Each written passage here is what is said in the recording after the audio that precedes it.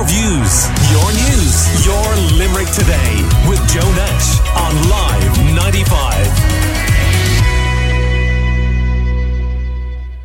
Now, the Irish Times has a very interesting story on the front page this morning. Immigration is now the main issue for voters, and new survey finds.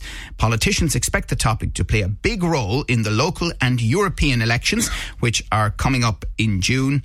Housing, taxes and social policies also high on the list of most pressing concerns. And this is the Irish Times and Ipsos B&A who have done this survey. And Limerick City Fianna Fáil TD Willie O'D is with me in the studio, and in a moment we're just going to talk to him about the widows and widowers pension. This is after the court ruling last week that we were chatting about on the programme and some of the inquiries that he is getting.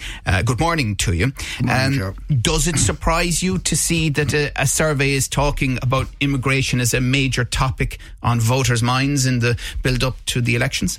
No, it doesn't, for two reasons. First of all, you saw the huge publicity which the media are affording to this topic at the moment, because it's a leading story. There have been various, the latest episode with Ross Gray, and secondly because I've been doing the rounds, some of the rounds myself with various candidates for the forthcoming local elections, and there's no doubt about it. It is a hot topic, and it will. I mean, I agree with the poll. I mean, it will. I don't need any poll to tell me it will feature in any electoral contest that takes place this year, whether it be local, European or general election. And what is the thrust of the comments and questions that candidates are getting, as you say, as you've been on the canvas? Well, one of the questions, of course, people have been very fearful because of a number of high-profile crimes that immigrant men been involved in. That's pretty unfair, I suppose, to the overall immigrant community, because, you know, I mean, there are, if you take the numbers, I mean, we're talking about a small percentage, probably equivalent to the percentage of Irish people who commit these crimes. The other factor that comes into play is the lack of access, as it stands at the moment, to services like medical services, hospital services, etc. You mean in general? In general, yeah. They feel that, you know, okay, access to those services has for some reason become restricted, I suppose, because we have less doctors in the country and we have more people, obviously. Educational services as well. Transport services, because what people feel instinctively is that the more people you have depending on those services, the less good the services are going to be for everybody else. And they are the main concerns.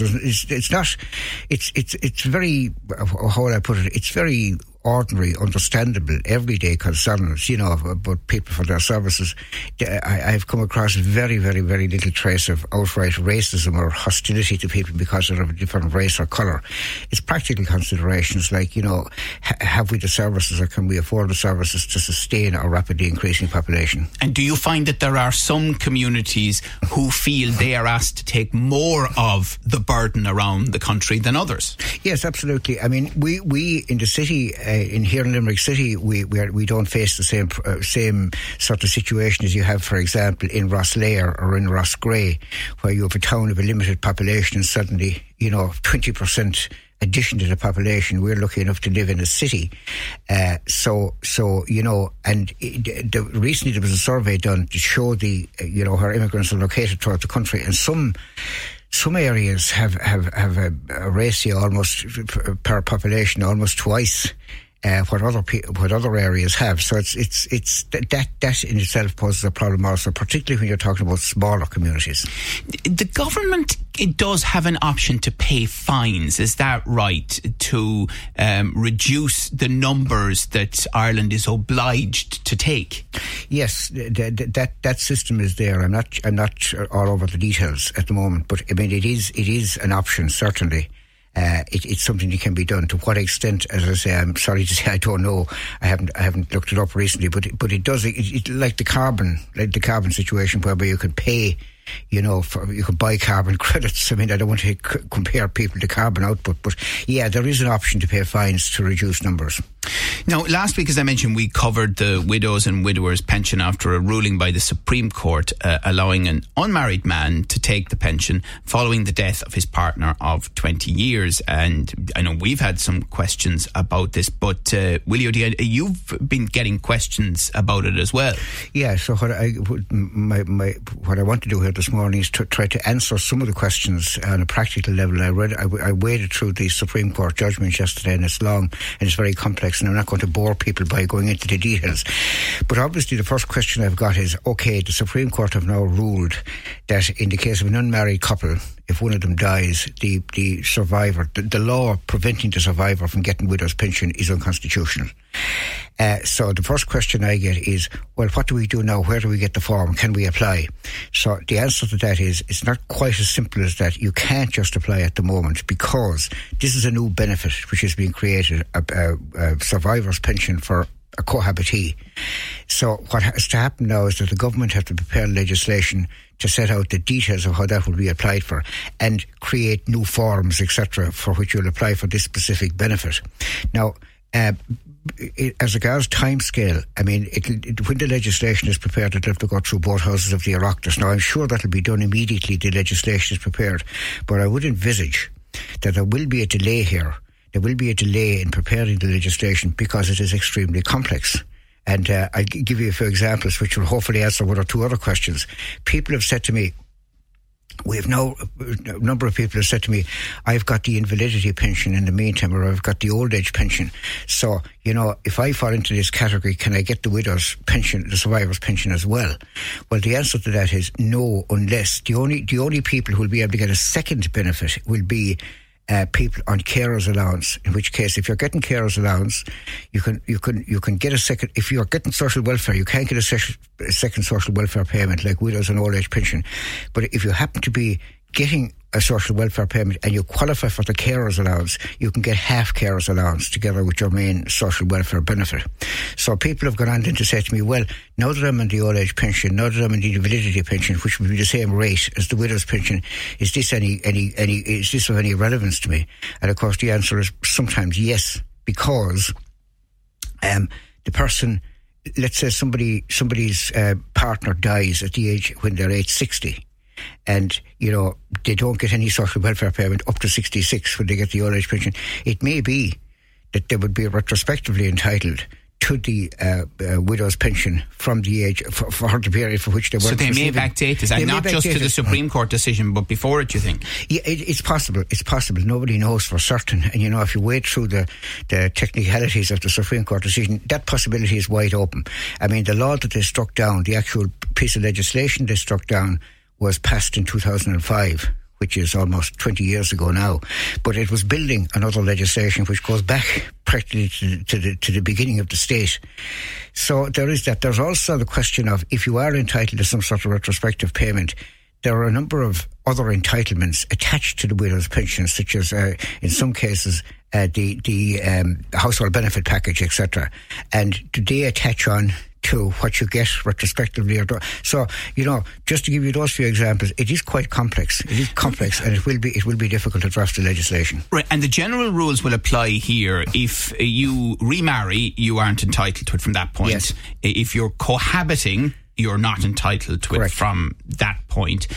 What is the situation with children? So, in other words, if you are a widow or widower, but you do not have children, does that make any difference to the widow or widower's pension?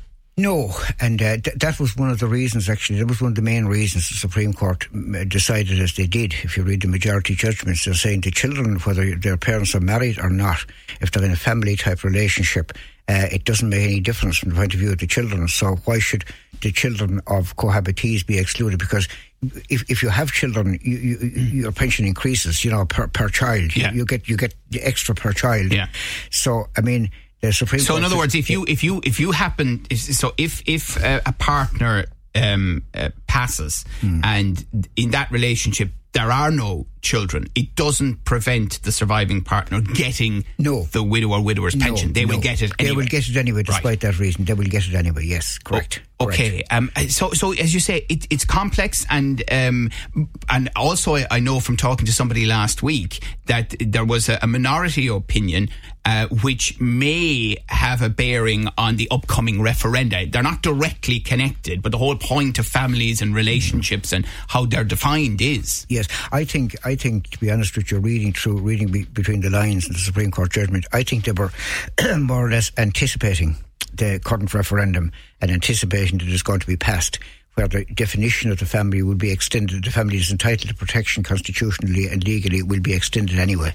Okay.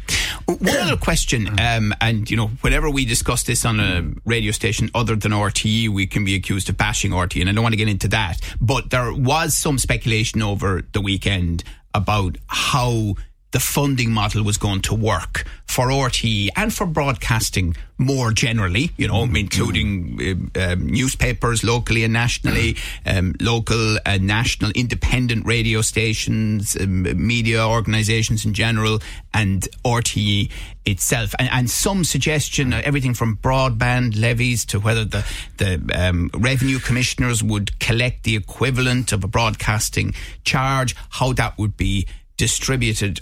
Where are you on that at the moment?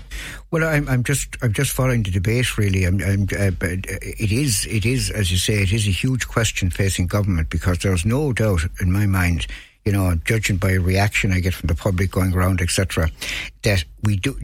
Every day I go out, every day I meet people, the need for an independent, objective media, you know, reinforces itself in my mind. So it is very important that whatever mechanism the government adopt, they will put something robust in place to, you know, save and protect independent media. Because God help us in this country, if elections and the shape of future governments were determined solely by what we see and hear every day on social media. So there is a recognition that it is fundamental to democracy to protect the media, both national and local, the independent, objective media, that at least have to tell most of the truth, or the truth most of the time, about what's happening and be objective. That is absolutely vital. And so this is a very important debate, and I think the government are going to have to come to a decision in it pretty shortly. But I do know they're engaging very, very, very intensely with it at present. Would you be concerned, for example, you mentioned social media, about the potential impact of it? We know about deep fake videos and all the AI developments even over the last 18 months, that could have a significant influence on the upcoming election? Well, it could. I mean, certainly it could. You know, you can put out fake videos now of people of politicians or candidates or whatever saying something which is almost impossible to distinguish from the real person.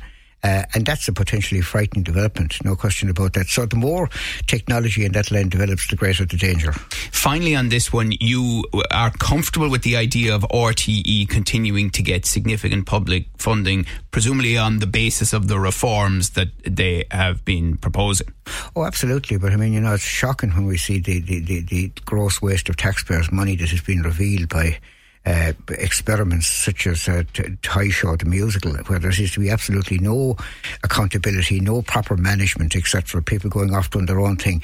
You know, certainly yes, because RTE is a forum for public objective news. So I am in favour of the public, the taxpayers supporting it, but only if there's no more gross waste of taxpayers' money, and that'll depend on the reforms taking place at the moment. But it's also fair to say that the discussion we've been having this morning is public service broadcasting too. Public service broadcasting, absolutely, yeah. There's no question about that. I mean, we have to protect, as I've said, we have to protect the independent media sector, because otherwise we'll be at the mercy of social media, and God help us if that day ever comes. All right. Well, listen, thank you very much for talking to us this morning. That's Limerick City Fianna Fáil TD Willie O'D. Your views, your news, your Limerick Today.